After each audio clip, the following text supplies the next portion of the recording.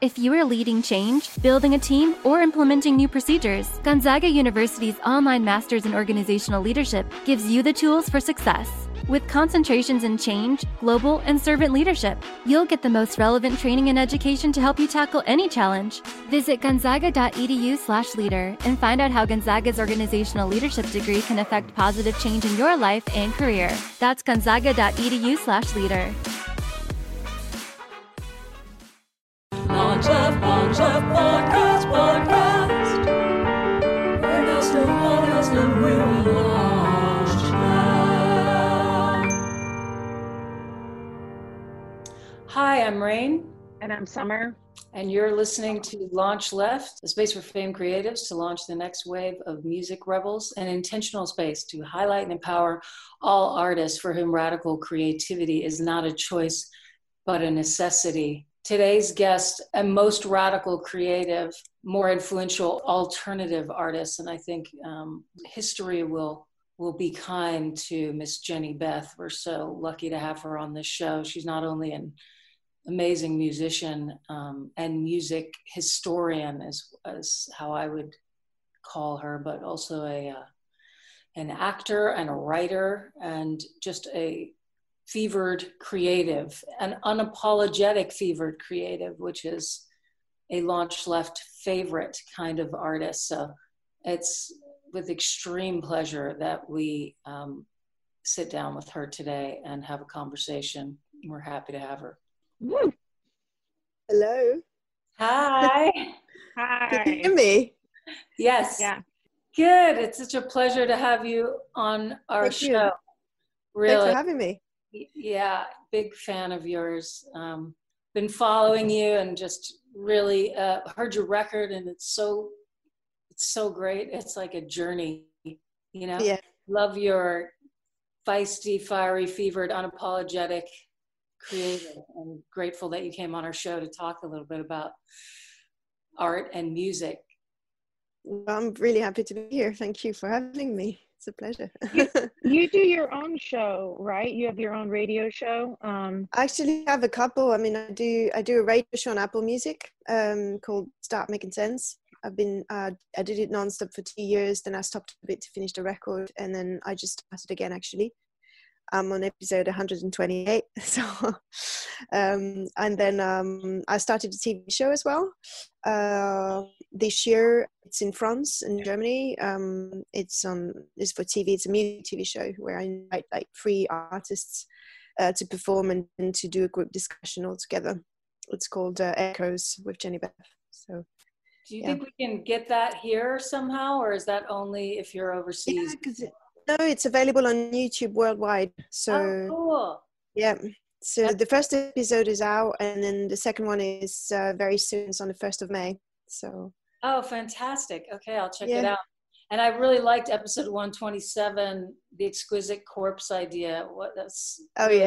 Really great. Yeah. Thank you. Hearing from artists at home during this time. And I love the varied way that people approach that, which as artists do, right? Yeah, I know. Some are very funny, and some are very cryptic. Yeah. It's really I like the weirdness of that. You do a lot of collaborations, a lot with both men and women. Do you find are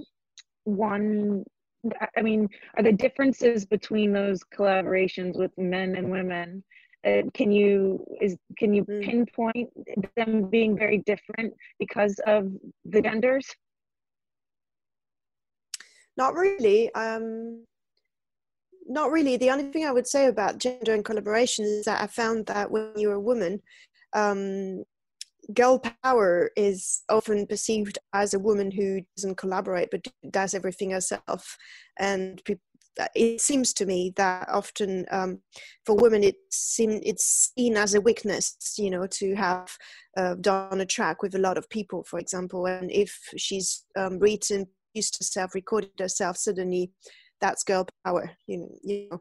And for a man, I feel that if he's collaborating means he has influence and he's strong, and you know, and so I still feel sometimes that there's this sort of idea that a strong woman shouldn't be doing a track with, for example, 5 or 6 other men, and that's perceived as a weakness. For example, I just released a track called Innocence, and when I posted it on my Instagram, I like to list the credits, and I like to say who I collaborated with to make the track. And someone posted, my girlfriend, she released the track, but she did it all by herself, as if, sort of insinuating that it was kind of stronger for a woman. And I just feel that's a little bit strange to me. Especially, I mean, for me, for this record, it's definitely a collaborative record. I love, and I love talking to artists, and I love their energy, and I love to know their process. And from those conversations, often collaborations happen, because we start talking and then we understand more about how each other work, and then it's sort of a natural step after to want to collaborate and work together. So that's probably why I do the TV show and the radio shows, because I love talking to artists and I love hearing them. It makes me happier. It gives me hope. Yeah. I think you know that. Yeah, I love it too. I think it's so evident because of the way that you speak to and about artists, that it's actually a passion project and not something you're just doing. Do you know what I mean? That it's something you want to do. I think it's definitely in my DNA, because I grew up in a house where my parents used to have a lot of artists at home, coming in and out. And my parents were into theatre, and my dad was a theatre director and a drama teacher, and all through the year there would be like writers or actors or people working in TV or theatre who were just staying a few days, or and often I would sit, as a child, I would sit at the dinner table and hear all those conversations. And I think it's part of, I don't know, it's part of who I am.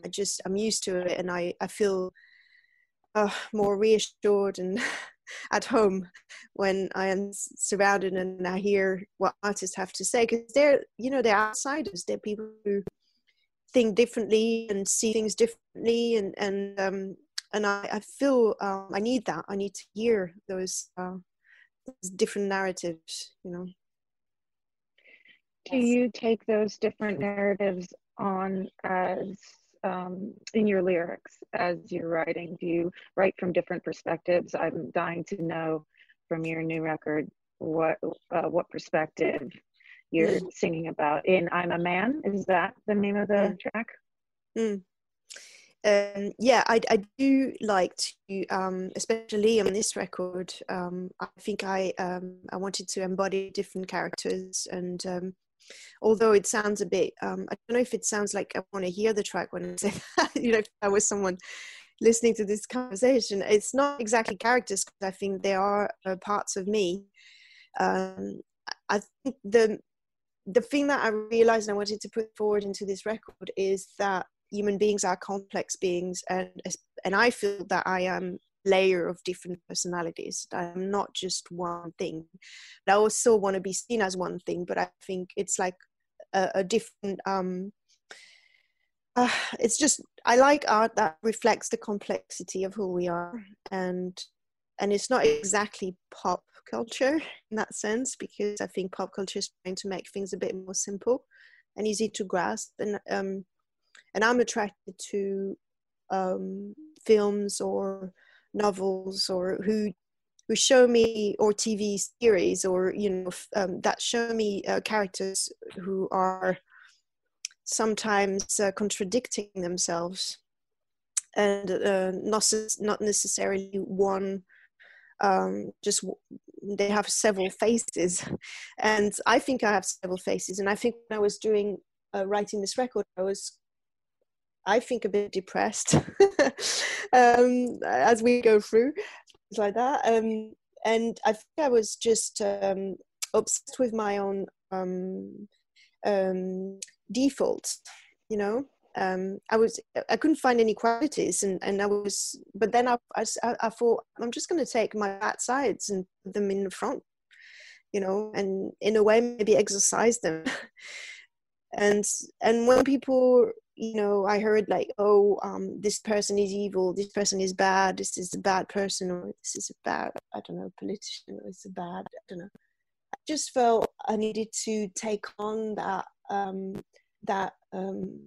that evil side and just apply it to me, and be like, I am that person.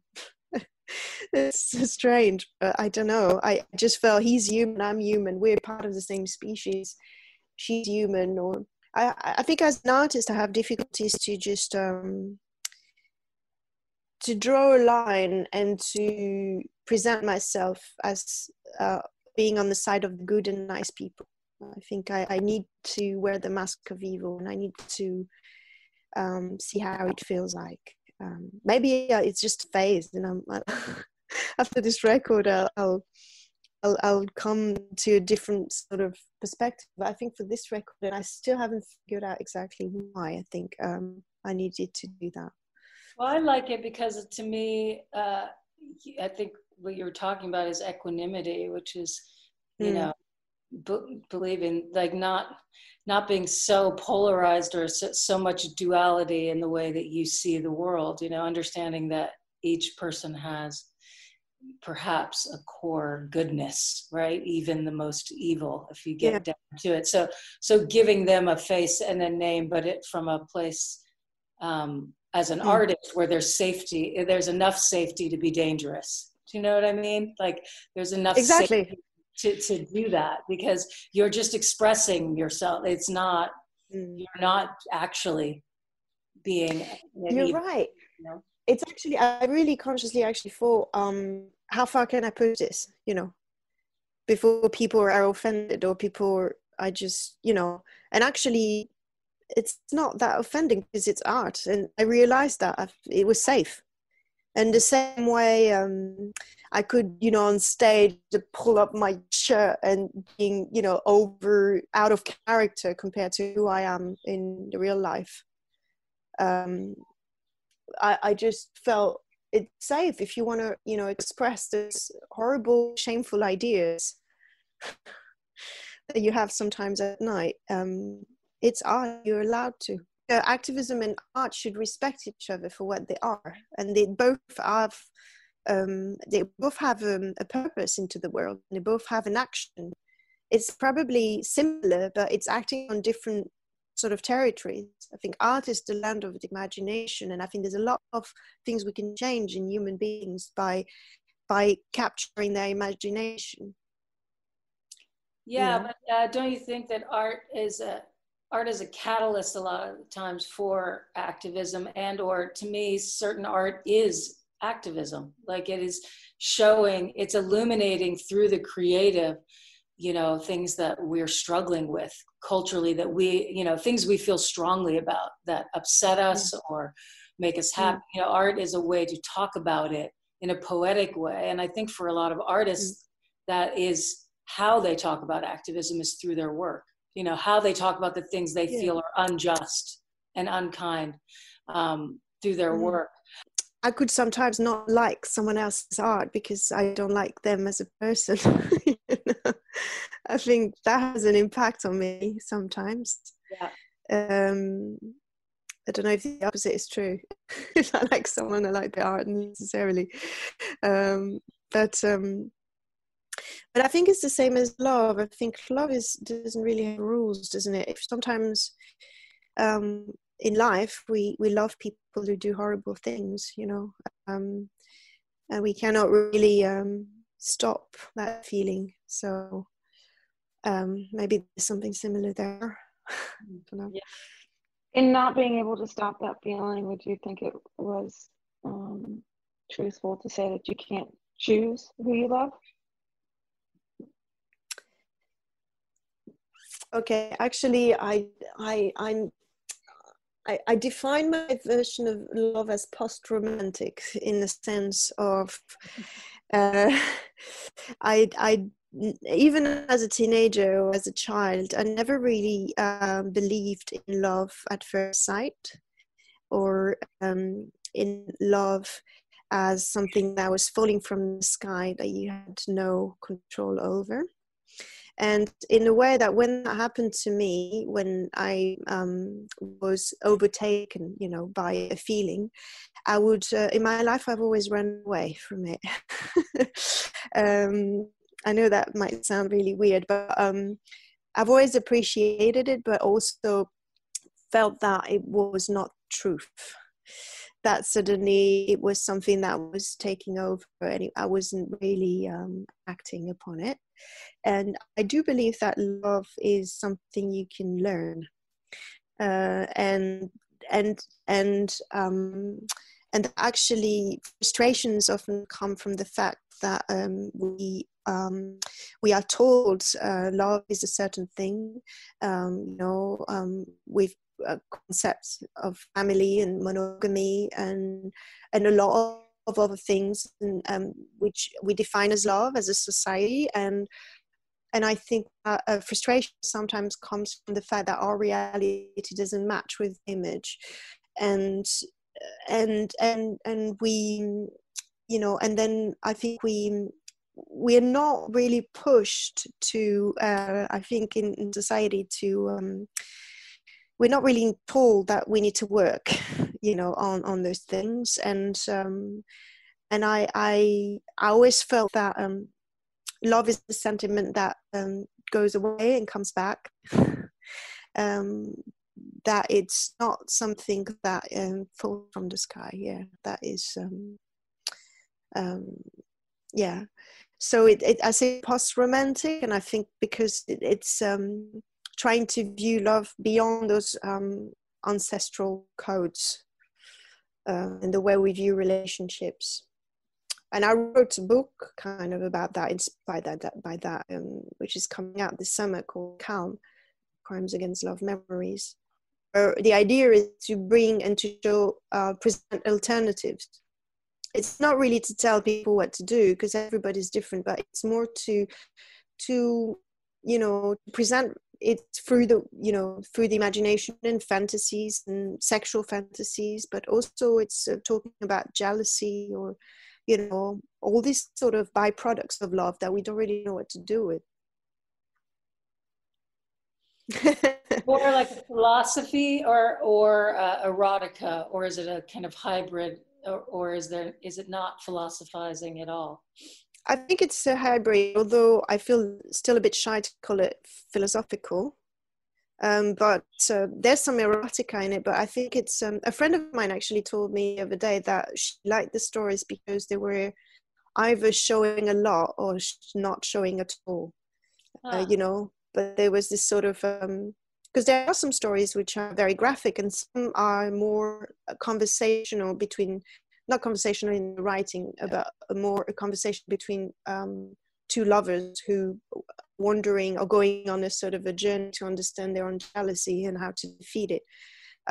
So that's not exactly erotica, but I feel it's part of the same world of, you know, the way we use our bodies and our feelings and share, you know.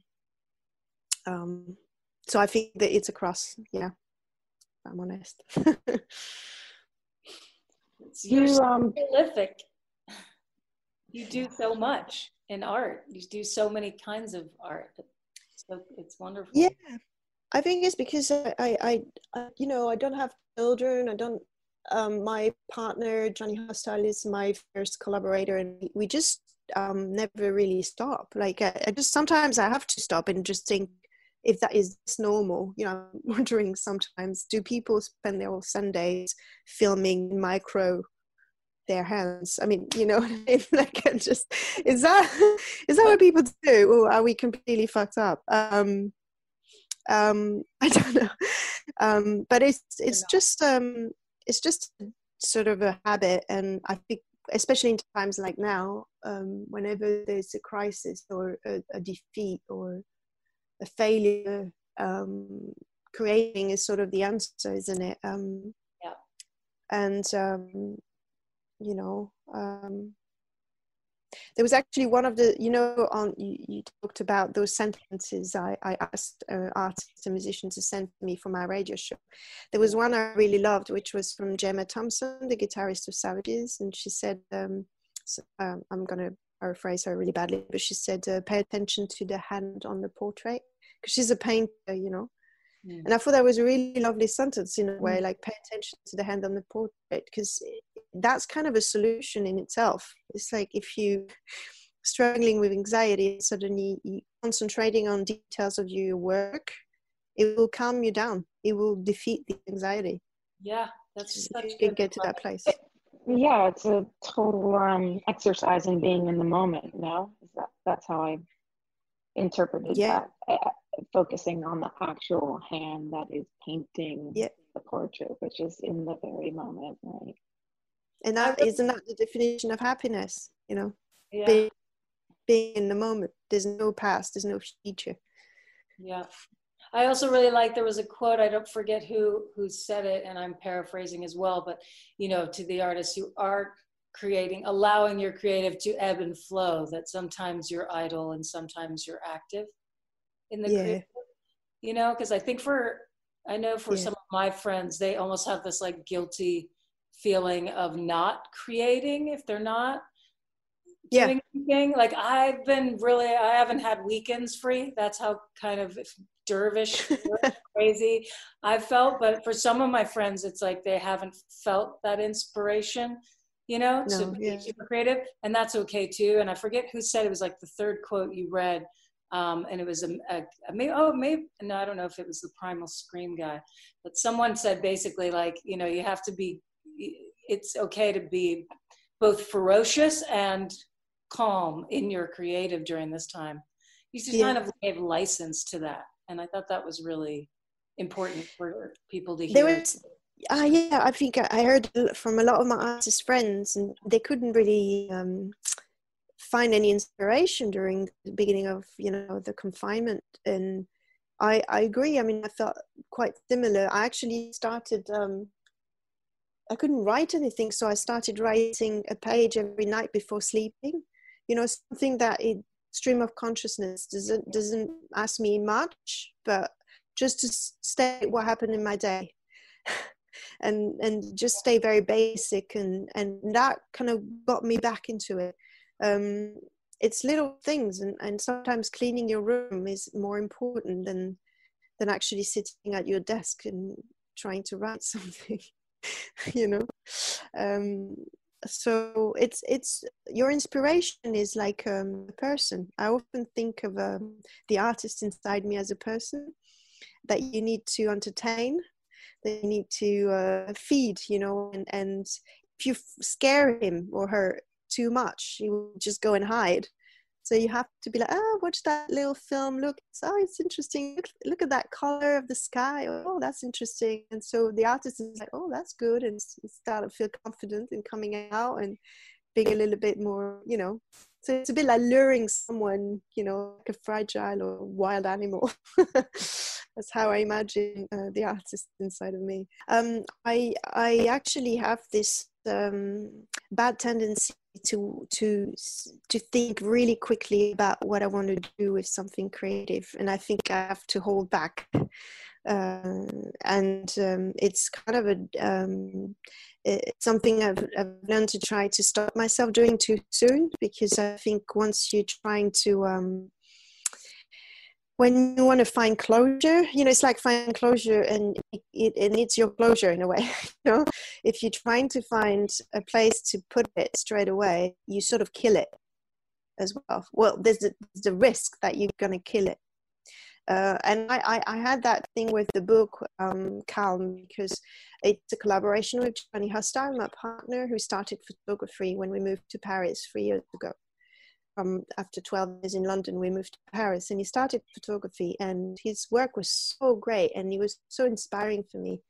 And it was about sexuality, and it was with friends, and it was like this sort of, it became our sort of everyday life.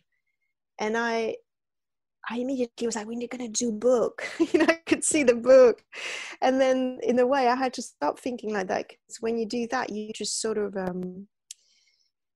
you're not just in the moment, obviously, you're thinking of the future, and it can kill the joy of just being in the creative process. And I think Jehnny, for instance, is really not like that.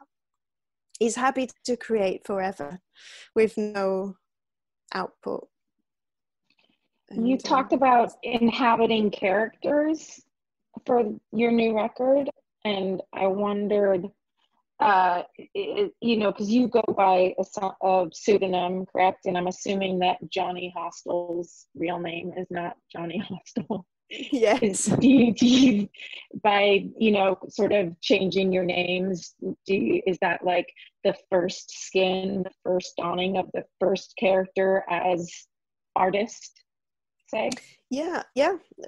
Our names came from when we moved to London. I was 20, 21, and we had a project together, a band called John and Jen.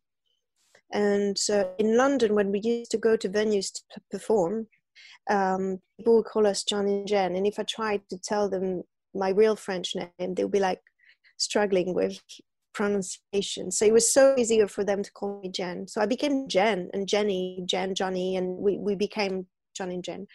And then we both chose our second name. You know, I think mine was just trying to create my Facebook account and just quickly coming up with something. It's not very glamorous, but I think you're right. I think that the change of name was for me so important because I, especially at that time, less now, but at that time I was sort of drawing sort of a clear line with my past and my childhood and my teenage years, and I wanted to completely forget that I was French. I even lost my French at that point. When I was coming back to France, I was struggling with speaking French in shops, or I would speak with an English accent, and because I so wanted to become someone else. I don't know, it was like, and English has always been, I learned it when I was 8 years old, when I had a teacher who taught me how to sing jazz standards. And that's how I learned English, by singing. So I never sung in French.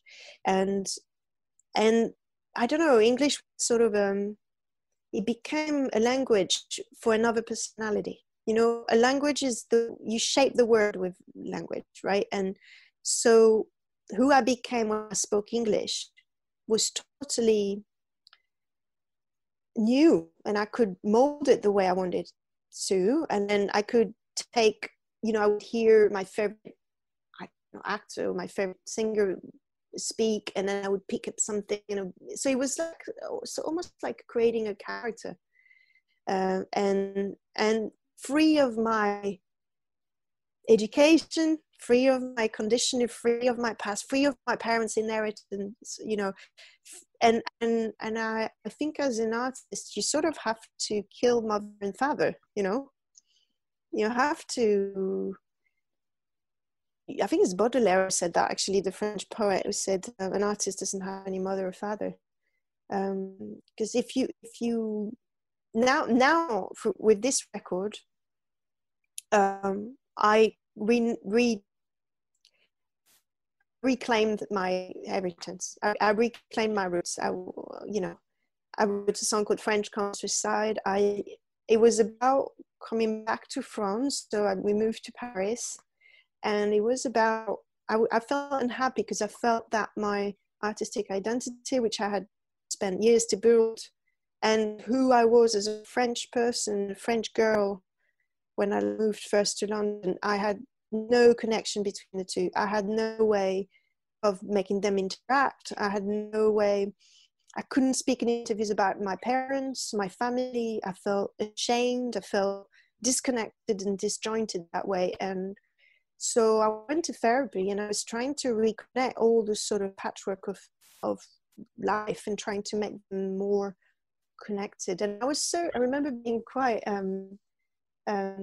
envious of artists who in interviews could say, my father was this, my mother was this. Like, it felt strong and rooted, and, you know, and I was like, why did I wipe that up completely? And so I feel better now. I'm wondering, I guess, that with this record, you said that you sort of were able to make that connection again. And do you feel at all that with this record, you're sort of taking responsibility for who, not only where you come from and who you come from, but who you've become. Yes, responsibility is a good word. I think, I don't know where I'm going with this, but it makes me think of how when I started writing lyrics for this record, one of the first lyric that I was encircling was, "I'm not responsible." And there was this I felt really disconnected with a world that was going bad and wrong and mad, and I wanted to say, "I'm not responsible." And I wanted to get that off my shoulders and be like, I'm not involved, I'm not responsible. And I think that was the start, but the journey was actually to find back the responsibility, I think. Mm-hmm. And the way you just said it, it's true. It's assuming the idea that you can't be everything at the same time. You know, in a way, you are defined by some things. And for years, I didn't want to be defined by anything. But actually, I think that being defined as an artist is the way to start building. You know.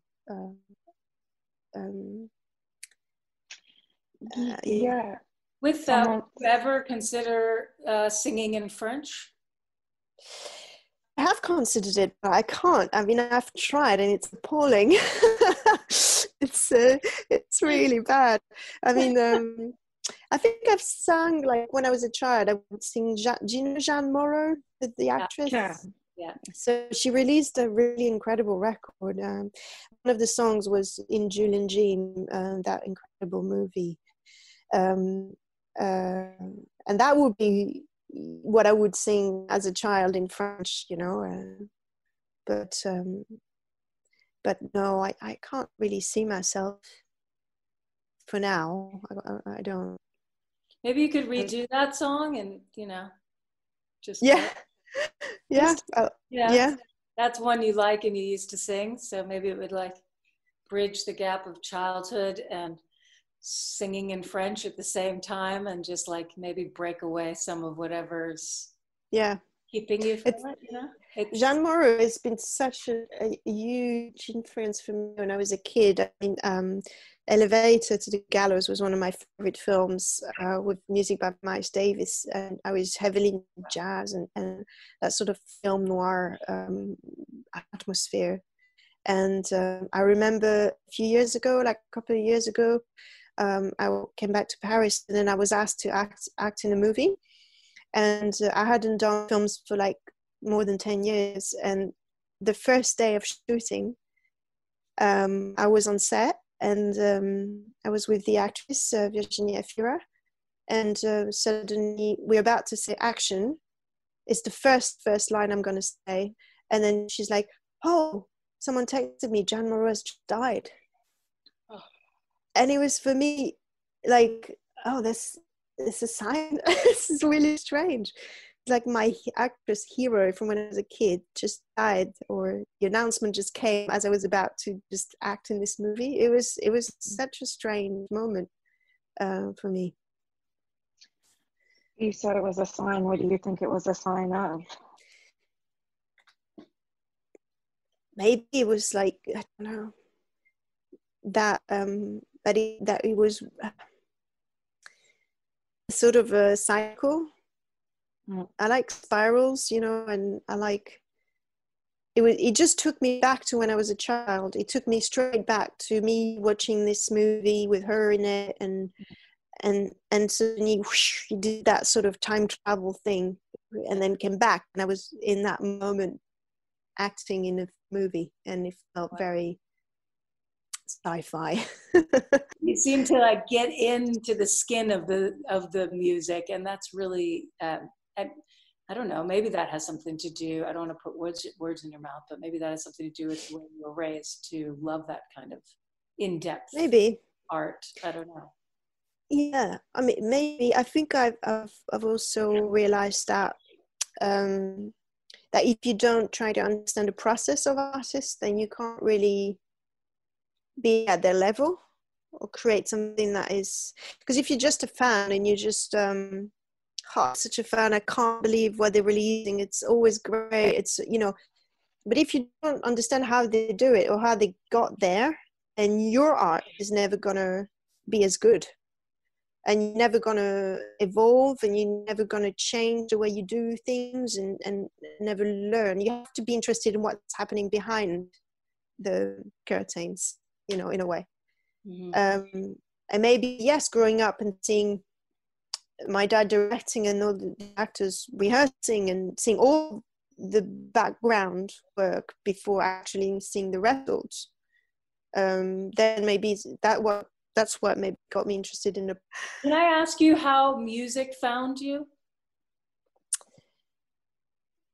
Yeah, I mean, I don't know. I think I was constantly playing the piano when I was a kid, and then my parents finally found me like this incredible teacher who was sort of half Spanish, half French, and he was sort of multi-instrumentalist, and he could play Gregorian music and jazz, and could write all sorts of music, and it was fascinating. And it was called Manuel Gonzalez, classic Spanish name. And every Saturday, me and my sister would spend an afternoon with him and his wife, and they would feed us, and then we would play the piano, learn how to play the piano. And then I would sit next to him and he would play the piano, and I would sing like all the jazz standards, and, you know, Willow Tree, or I don't know, like all the classics, Porgy and Bess. And I have a really great memory of that. And that was actually a time when singing was completely stress-free and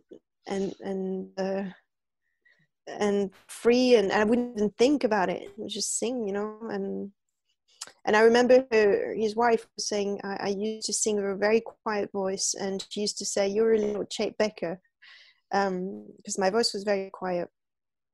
And then when I did drama school, there was this sort of opera sort of class that I had to go.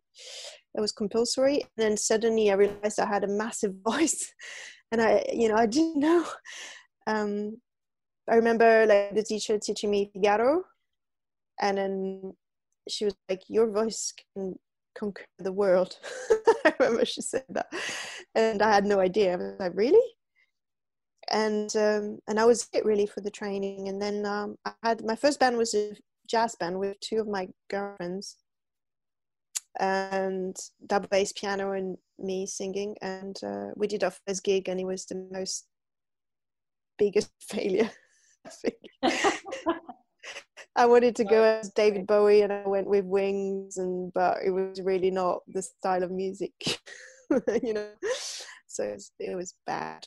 So I quit after that, and then I was desperate to create my own rock band, and I was learning bass, and I wanted to have a rock band, but no one would create a band with me.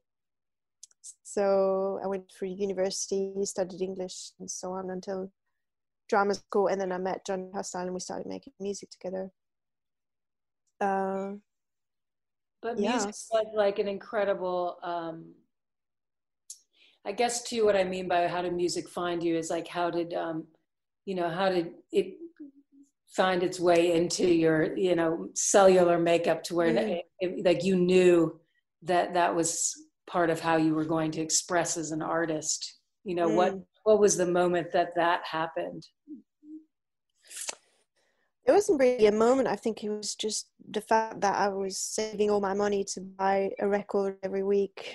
And that sort of, my parents identified that music was my thing, you know, in the household. Oh, music is her, you know. And so they would buy me records if I asked them, or, you know, I had to wait Christmas to get my records, or, you know, that sort of thing. So I remember really identifying with, you know, trying to teach people about it as well. Being a bit annoying, being like, you know, this is like, you know, this is great because of that. Or doing tapes with my sister. I think I always wanted to be, it was the idea of stage as well, but it wasn't theater, but it was, you know, because I was used to theater, but it was sort of similar, but my own thing in a way, I'd say. Performance. Now Yeah. your music is, you said you were desperate to start your own rock band, but couldn't find anybody initially before you went to college and met Jehnny. And it feels like you are actively, adamantly fighting the idea of a certain genre in your music. You know, you say rock band, and obviously there's heavy rock influence, but you seem to jump from chorus to bridge. It goes from rock to almost not folk. There's like this whole other like storytelling element. And I don't know, can you speak to that a little bit? Yeah. I definitely think I'm a singer who doesn't want to be attached to a genre, and I think maybe this record was a way to just not be enslaved to like punk rock and to, you know, how Savages have been, you know, defined that way, which I think was great, because I love everything about Savages and I'm so proud of everything we've done. And but I think this record, I always knew I wanted to make an eclectic record, because also I'm an eclectic listener. And especially after 2 years of doing my radio show on Beats One, every week listening to new music, and you know, I suddenly got caught up in that sort of what my peers were doing, you know. And in a way, before that, I had been a bit fenced in, and I didn't really pay attention as much as when I was actively every week had to put out, you know, me and Jehnny were putting in playlists of new music constantly, and it changed my life. Like literally, it was almost like I had those sort of fences and went away. And then I discovered like records like Kendrick Lamar, To Pimp a Butterfly, and then the Beyonce record, the eponymous record that came out in 2013. And those two records, in a way, were so inspiring because they were free in the music genre. You know, Kendrick like mixing jazz and hip hop, and it was such also a narrative and a journey in the record with different voices coming in. It's very multi-dimensional. I mean, I needed so many listens to get into this record, and it reminded me that's the kind of records I love. And the Beyonce record was, I never listened to Beyonce ever before and after either, actually. But I thought this record was really interesting because there was a lot of underground producers involved in it, like Boots and the song Haunted. There's like 3 songs in a song, you know. It's sort of changes completely at some point. It becomes a like piano ballad, and after that it's a heavy beat on your face, and I'm like, what is this? And it felt so liberating, and it was breaking the structures of, you know, songwriting. And it was pop, and suddenly I could be part of popular culture. You know, I always grew up as being listening to underground music, and suddenly, you know, if Kendrick Lamar was headlining Coachella, I would go and see him. You know, and I felt, yeah, I know, but it was new for me because I felt suddenly it was nice to feel like I was part of something that was happening, and I was big, and I was, you know. So I don't know where I was going with that. No, you were talking about playlisting and that you discovered those artists through your radio show, kind of, right? And genre bending and genre bending, right? That's where it came. Yeah, I think those artists like sort of broke those sort of structures, and same way as before, if you were a singer, it was like it was confusing if you were doing different things, and now I think it's the same for music. It's like if you can shift genres, and I think it's more appreciated. It's more just, you know, people are more, especially young people, with the way they stream music, and maybe, you know, it's less cliquey, it's more, there's more openness, and I feel that suits my personality better. Obviously, we're going to be sharing one of your videos and songs at the end of this episode, and making this whole episode about you, because we just think you're awesome, and your new record. Thank you. So beautiful. Thank you, guys. What you do for art is inspiring. So thank you for being multi-platform and picking all kinds of interesting ways into the creative and sharing it with with everyone else. So in regard to your music, since we're going to close the show with that, is there anything you want to share with our audience about your record or this song in particular? I wrote Innocence when I was feeling isolated in a city. Just moved to Paris, and I felt a feeling of disconnection with the rest of the human race, and I was quite angry. And it's a sort of a disgust,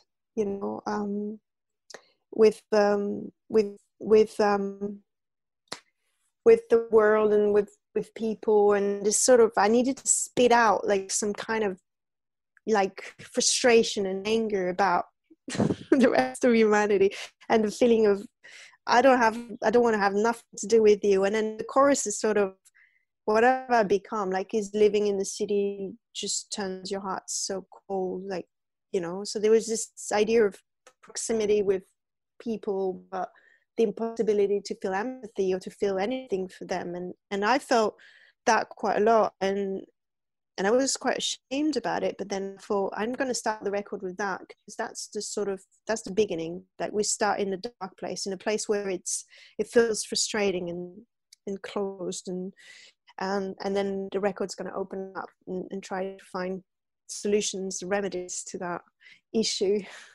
But I thought, the same way you build a novel, you have to start with the most shameful thought and build from there, so, but not try to hide that and be like, I'm perfect. No, there are things I think sometimes that I'm not very proud of, but it's putting them on the table and then growing from them, which makes them go away. Thank you. Thank you so much. I can't wait to see. Thank you so much. Love you, Sissy. Thank you. Thank you so much. So much. It was really, really nice to meet you. Yeah, My same pleasure. here. Thanks for your time. For sharing. Take care.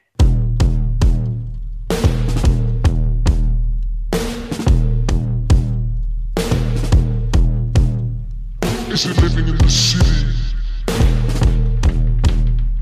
Is it living in the city? Oh, is it living in the city? Yeah, is it living in the city? I don't ask you anything, I never talk to you, so don't ask me anything, you know nothing about me. There's a hole in my chest, I swear I throw up in my hands. I don't even care about sex no more, wanna do things with innocence. Be thankful for the air you breathe, the roof over your head, and the light that comes in. You say be thankful for your friends. Well, I'm thankful for the self-doubt in which I do nothing but for the same place you filled with peace and alcohol. Not my duty to give you shelter, not my duty to give you hope. Does living in the city mean your heart turns dark and small? It's living in the city, turn my heart so small. It's living in the city, turn my heart so cold. It's living in the city, turn my heart so blue. Is it living in the city, in the ambulance, is it you? Is it living in the city? Turn your heart so cold. I saw beggars beg in every language, men feel deaf in every language, and when the end of their lives to try the best part of themselves. So don't make suggestions, no, even when I know what you should say, what you should start with to find what you've been looking for. And it's the guilt, of course, cause I was raised Catholic, and they teach you it's that form to think man is a piece of shit. Die of safety. Am I just fall into despair? And then how will you console me? Living in the city, turn my heart so small. Living in the city, turn my heart so cold.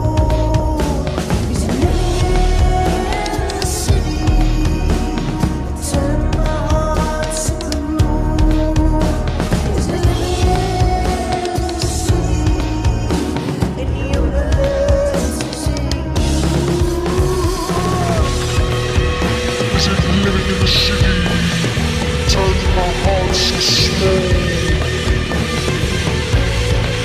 Is it living in the city that turn your heart so cold?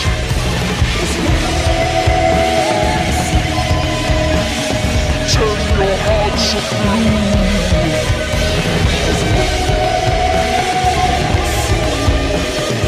Any unbelongs, is it you?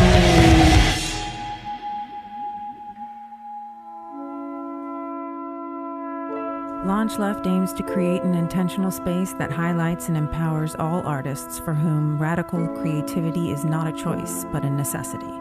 Launch Left begins with music, but its ultimate aim is to launch left-of-center artists in all creative fields.